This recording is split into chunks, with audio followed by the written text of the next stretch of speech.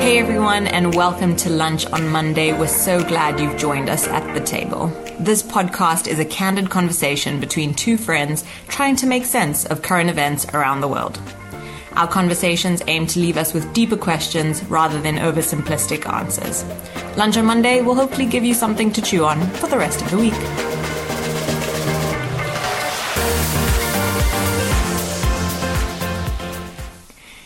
Hey everyone, thanks so much for joining us again. I'm Lizette.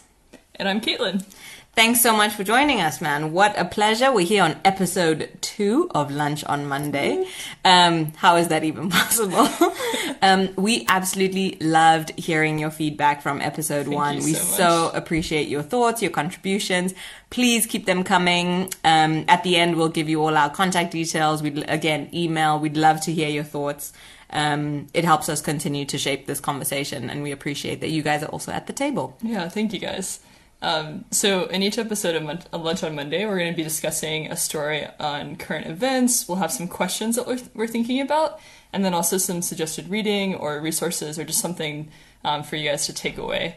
And before we dive in, though, a very important order of business. The most important, the central feature here.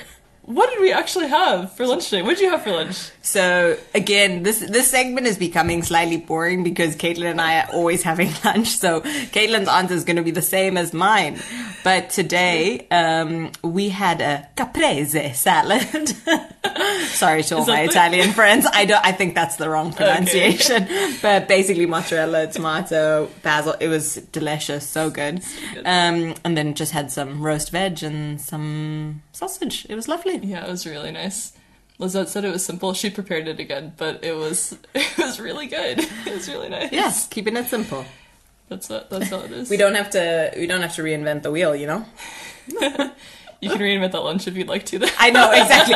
Make that happen again anytime. Yeah. Finished off with some ice creams, which was delicious. Dessert is for me, one of the most important parts of the meal. So that was great. Oh, I am absolutely there. In agreement, yeah. I'm absolutely there. Okay, cool. So today we're going to really have our jumping point from an article from the New York Times. It's called From Cosmetics to NASCAR, Calls for Racial Justice Are Spreading. So last week we talked about the idea of breaking the cycle of injustice, and this week we want to talk about just changes that are happening across the board in people's lives. This article goes through all these major corporations and companies and people and how they're making changes and recanting and making positive changes moving forward because of everything that's been happening with anti-racism. And so, you know, everyone from, like, The Bachelor now has a... Come on, The Bachelor. Black Bachelor. Yes. I don't know how I feel about this. Is it like a fetishization? Or are we hoping for greater representation? Who knows? But we'll see what happens. Eyes on you, The Bachelor. Yeah. To, like, maybe a little bit more needed... Well, that's needed, but also needed changes of, like, the NFL apologizing and things of that nature. So we were struck by this quote from the story. It says, "What feels different this time is that white folks are listening." Yeah. Super important, this idea of listening. You had some really good thoughts on this idea of listening, Caitlin. Would you mind sharing those? Yeah. I think the first minor point that I was thinking that is not the main point, but was just that it's crazy that in order for a movement to work, the privileged majority culture has to listen. Like, even that just shows the amount of just privilege and power. Yeah. And the protests have sort of forced people to listen, you know. There's been... These conversations have been happening for ages now, but sort of we've been forced to listen in a whole new way. Yeah, that's so true.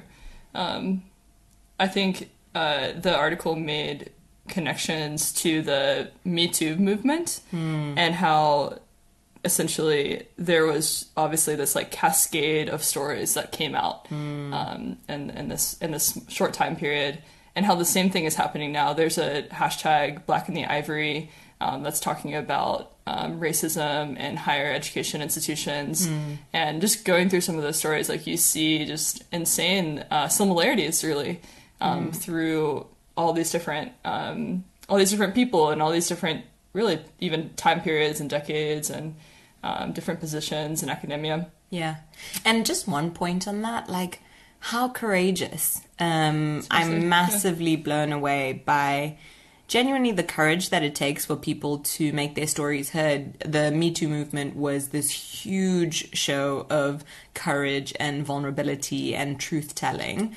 And I think we're seeing that the beautiful, like obviously horrible, the context within which they're happening, but the beautiful parts of people being courageous enough to share their stories has been really humbling, I think. Yeah, you have to really put yourself out there. Absolutely.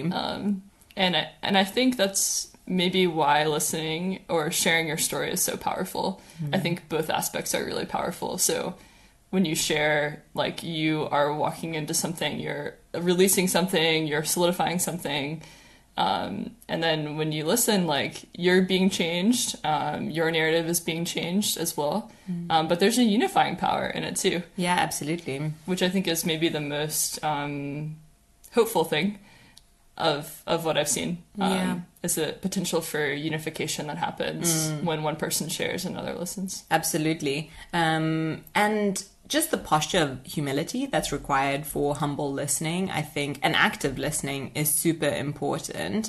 And one thing we were talking about is how important it is to pay attention to the type of stories we're listening to, or the type of narratives we're exposing ourselves to that maybe we don't know that much about or are ignorant about and want to do something about that.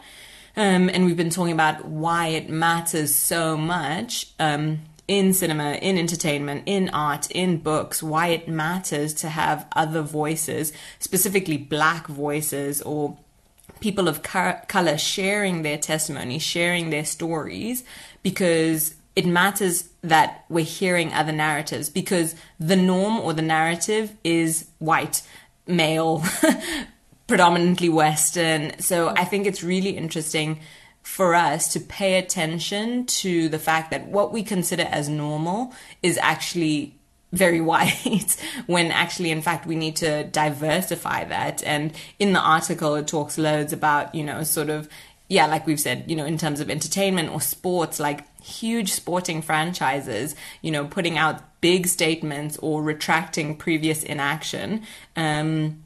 And I think it's because we're slowly realizing actually the importance of, exposing ourselves to different stories, exposing ourselves to different viewpoints.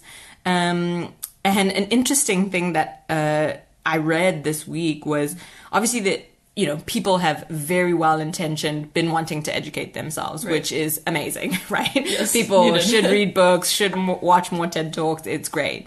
So there's been this huge rise in sales, sort of in books on racism. And I saw this article just on BBC News' Instagram by the author Rennie Edo-Lodge. She wrote a book called Why I'm No Longer Talking to White People About Race. And basically, she's become the first ever Black British author to top the paperback nonfiction chart. And she was saying that it's sort of this horrible indictment of the publishing industry that, that it's only happening now, and it's only happening in light of such a horrible event that happened. And she had this really powerful quote. She said, "This book financially transformed my life, and I really don't like the idea of personally profiting every time a video of a Black person's death goes viral." And we were just talking about that, weren't we? The complexity of, this book birthed out of, sharing a story, like sharing a narrative, offering a different narrative is now, the complexity of that and the discomfort of feeling like you're profiting off of, Black deaths or people wanting to educate themselves. Right. So it's such a complex topic, but we were saying, if no one listens to your story, does it even matter? And you had some good thoughts to share on that. Yeah. One thought I was thinking as well when you were sharing that is that that's the point of the movement, isn't it? That it does change the norm. So that books like this aren't going to only be bestsellers when a tragedy happens, but it actually changes the norm so that it's normal for people from the majority culture to educate themselves. It doesn't just happen in crisis moments. But we were just trying to think, like, is it powerful if no one is listening to your story, even if no one is? And obviously, yeah, it is. And alluded to this earlier, but I think it changes you when you share your story, and it gives you an ability for you to look back and say, like, this is what happened to me. I can stand on this. These are some planks in my life. And I think it also, like we were just sharing too, like it's important that these things, whether someone's listening to you right now or not, like in the future, they very well might be. And I think that's been such a huge, the huge importance of creativity, hasn't it? Of having these written, recorded monuments of moments in time that, these books have existed for ages. They've been around for a long time. Being able to educate yourself has existed. Like those resources, it has been possible before this moment. But the value in the fact that they are recorded, that they're written down, that they're things that we can touch and see and hold and go back to is so important, which I thought was a really interesting aspect of it, of like publishing houses. What stories are you choosing to publish or fund, or a lot, we spoke about this last week as well, of what music are you listening to, or things like this. That's so important to realize. Actually, absolutely, having those things written down is so valuable. And that's just got me thinking about, so often the reason we don't do creative projects, I mean, a huge reason we took so ages to want to start this podcast even was like, well, what can we add that isn't already out there? Yeah. And I think that's a huge insecurity for anyone who's sort of engaging or embarking on a creative process, whether that's just processing your own experience, or feeling like you're maybe a novice or you don't have the technical skills yet. But the huge part of it is that there's something that we can point back to. It's a monument we've created in time to say, actually, this is something I can come back and stand on, just like what you were saying, that it's you can really put your weight on that thing to help us move forward. And when we get to points in the future that feel really shaky, or that feel like we've lost our way a little bit, it's having these things that we can hold on to, and these creative processes that matter.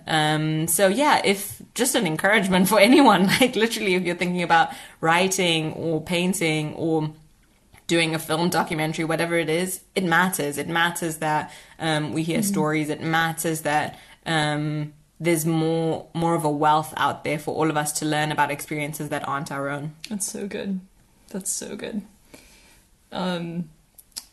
Okay, so some questions that we were thinking, some food for thought. The first one is maybe going a bit deeper into that, into what we were just talking about. So the power of testimony. Why is it so powerful? Why is listening so powerful? And maybe touching on as well this idea of being proactive versus reactive. Yeah, I mean, you had mentioned this earlier, which I just thought was such a great point. We were talking about how so much of the response has been just that, right? It's been a response. It's been a reaction to what's been happening in culture, what's been happening in our world. And while I think that's super important, we were just thinking sort of the other side of that coin is, while reaction is great, while movements towards change are great, actually, how do we, become a culture that is proactive, that is proactive about learning about different cultures, different stories, but also sort of the thing that it frustrates in us when we see, big corporations releasing statements or whatever, is that it seems hypocritical. And you had a great insight on this, didn't you? We were reading, one part of the article was about this corporation donating literally millions, like tens of millions of dollars to these different Black Lives Matters charities, which is incredible. But the thought I had was, are they actually paying their Black employees fairly? You know, like, what if they just give you some of that money and give their Black and brown employees like a pay raise, an actual pay raise, making like going above and beyond minimum wage. And again, like what we were saying in our conversation is that it's not a matter of either or. Like, obviously we need both of those things. We need people to make donations. We need change and your words to be followed by actual actions, but that actions don't necessarily have to start out there. Like, you can make such an impact for the employees who are already in your company, and actually, being sensitive to that. Of course, like, I've talked to so many friends too who are like, if one more white corporate manager asks me what my Black experience is, I'm gonna lose it. So totally, like, I think the whole point of stories is that they're offered, aren't they? They're not demanded. And it's thinking about how, as corporations, but people in positions of privilege, can proactively create safe spaces for people to be the full versions of who they are all the time, rather than now feeling like we must go demanding people's stories and asking for people's experiences because I need to learn or I need to educate myself, you know? So I think, but genuinely feeling challenged about actually what change is most impactful, or how do you do that? But sort of to come back to this, the power of testimony, like I said, genuinely, I think it is one of the bravest, most courageous, vulnerable things you can do to tell your story. And I mean, Brene Brown, who I love, has already written so much good stuff on the power of vulnerability and why it matters to be honest and authentic about your experiences, the good things and the bad things. So I think there's so much power in verbalizing, vocalizing, finding your voice, even if it feels messy at first, but finding your voice. And if you're in a position of privilege, finding ways to amplify those voices. And to come back to our question of why is listening so powerful? And we kind of wrestled with that question a little bit, where we're like, is it listening or is it actually being heard, you know? Right. So trying to figure out actually how do we become active listeners has been a huge thing that, like, we've been thinking about. Yeah, it's definitely something to ruminate on. I think it looks different in every context, but the point is that you're making the space, right? You're willing to chat. You're willing to go somewhere that will take you to something uncomfortable, that will probably point out something in you or in your culture that's not great. Yeah. That's bad. That you'll need to repent of. But it's powerful in its unifying effects and its ability to change the listener. And it adds value, I think, to the story. Stories are valuable in themselves, but it's affirming the value, really. It's affirming and saying, like, yes, you know, it's giving a yes to what they say. Absolutely. And I think also it's in our fast-paced world, it's figuring out how we can become better listeners. And you have some like helpful wisdom that you'll share with all of you guys as we sign off, just leaving you guys with some stuff to think about. But coming back to maybe more the reactive and proactive side of things, we've been talking about actually like hypocrisy and why actually it's so offensive to us. It's so offensive to us. And something that I realized is that I was like, we hate hypocrisy in other people, in corporations. You know, so many of these, corporate America has come under so much scrutiny, but not just in the States, across the board, you know, of, oh yeah, now because there's some big movement happening, you want to release your statement, even though the practices of your company and the values of your company and the way that you do business still does not reflect a value for the things that you're saying.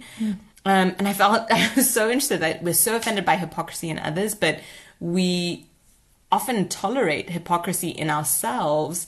We have a much higher tolerance for it. And I felt personally challenged by that. I was like, you know, why am I out here looking for specks in everyone else's eye when I need to just deal with the plank in my own? And really being conscious of that, and actually that being a question for all of us to think about is, where are the parts of my life that I'm actually being hypocritical? and I'm saying one thing, but I'm doing something else, and actually living a life with integrity where someone once described integrity to me as, all the parts of you moving in the same direction, which I love that description. And just thinking about that, I mean, corporations, leaders absolutely should be thinking about this, of how does all the parts of your company line up with what it is that you're saying publicly. Privately, how are you honoring and paying and valuing and seeing and listening what should be done in private, as well as public statements of, solidarity or apologies, which are also necessary. Yeah, that's so great. We have to have the same eye of scrutiny for ourselves that we do for other people. Yeah, that's absolutely. Because I think that's one huge thing that we keep on coming back to is, change begins with us personally, and dealing with our own heart condition, which is good. Yeah. The last thought I had on that was, I think the reason that we're so upset with hypocrites and with hypocrisy is because we really have a huge value on faithfulness. I think there's something that's so attractive about faithfulness to people when someone says, I'm going to do this, and they do it, or they act in a way that aligns with what they say. It's so rare. Oh my word. Millennials and Gen Z, we are the worst in our texting culture, useless at commitment so often. But to be honest, I think that's slowly starting to change now that we've become aware of it and aware of how much we value someone keeping their word, is again constantly asking ourselves, how can I become someone who's a person of my word? And there's greater responsibility the bigger your company, the more people you lead, whatever that looks like. But just on a personal level, what does it look like for me to genuinely keep my word when I say I'm going to do something? And we were talking about how,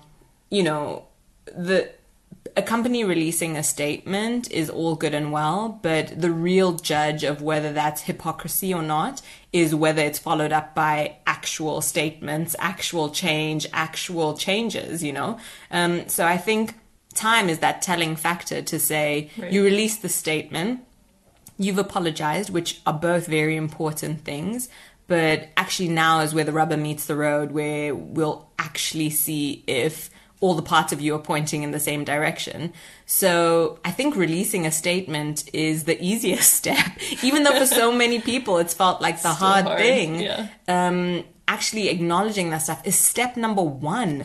And actually of many. And I think so many people are realizing now that this is actually where the hard work begins, because in order for something to actually change, it's going to come at a cost. And in the article, that was a genuine question that so many people are asking is, this is going to come at a cost. And the question we have to ask ourselves is, are we willing to pay that price?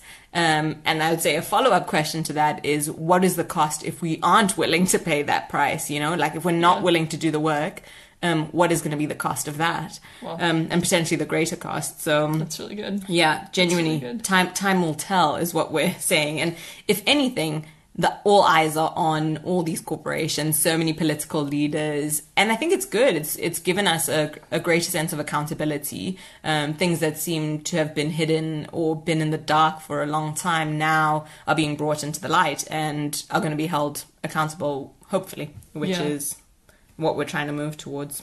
It's asking for their lives, really. Yeah, absolutely. And not just their words. Totally. Nice phrases. Mm-hmm. Also, side note on faithfulness. Yes. Something that I most appreciate about Lizette. Oh, my word. Caitlin is too kind. Is that she's always on time. Whenever she says she's going to be somewhere at a certain place, always on time. It's my OCD. I don't know if it's me or my OCD, but I appreciate that, Val. Thank you so much. I think genuinely this is what we were saying, such a huge value in friendship. And totally a value in Caitlin and value in friendship is that thing of faithfulness, of is someone there when you need them to be, and massively appreciate that in your friendship as well, that you do what you say you're going to do. It's a big thing, and I don't take it for granted, for sure. So some things to chew on this week, Caitlin. What's the homework? Yes. What's the homework? Our first piece of homework is just to be a better active listener. Yeah. Especially if you're from the majority culture, like me. I think finding ways to be an active listener And like we said, it's not demanding stories. It's not poking wounds that are really tender right now. But it's self-educating. It's slowing down just in your daily life and finding ways to make that a process and a rhythm of your life. If you are an employee of someone, if you are a fellow peer, if you're just a friend, how can you find ways to learn about someone's narrative? And I think having gentleness about it, having humility and intentionality about it will really let you go a long way. So yeah, finding ways to be an active listener. I completely agree. And I think also just keeping in mind that it's not about hearing one story and applying that person's experience to everyone and then making assumptions, right? So we were talking about this TED Talk that I love and cannot recommend enough. It's called The Danger of a Single Story by Chimamanda Ngozi Adichie. She's this phenomenal author and writer and thinker. And she has this great TED Talk on actually how dangerous it can be for us to apply one narrative, one story that we've heard across the board. So she talks about it often within the context of, quote unquote, the story we hear about Africa, or what that even means.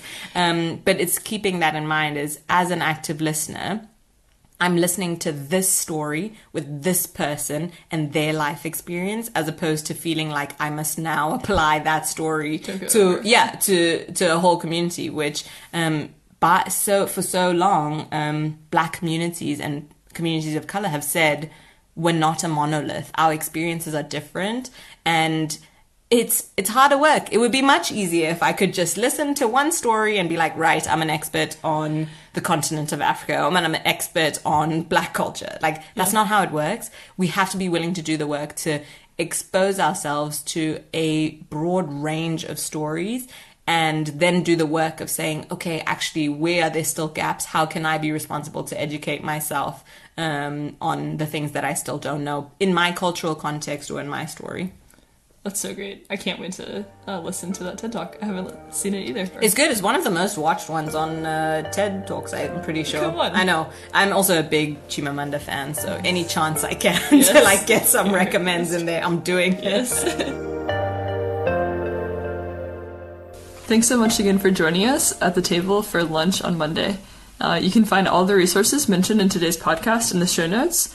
And we would love to hear your thoughts as you mull over these things. If you have questions, if you have feedback, please reach out to us. We have an email. It's lunchonmonday@gmail.com. We'd love to hear you. Okay, see you next Monday.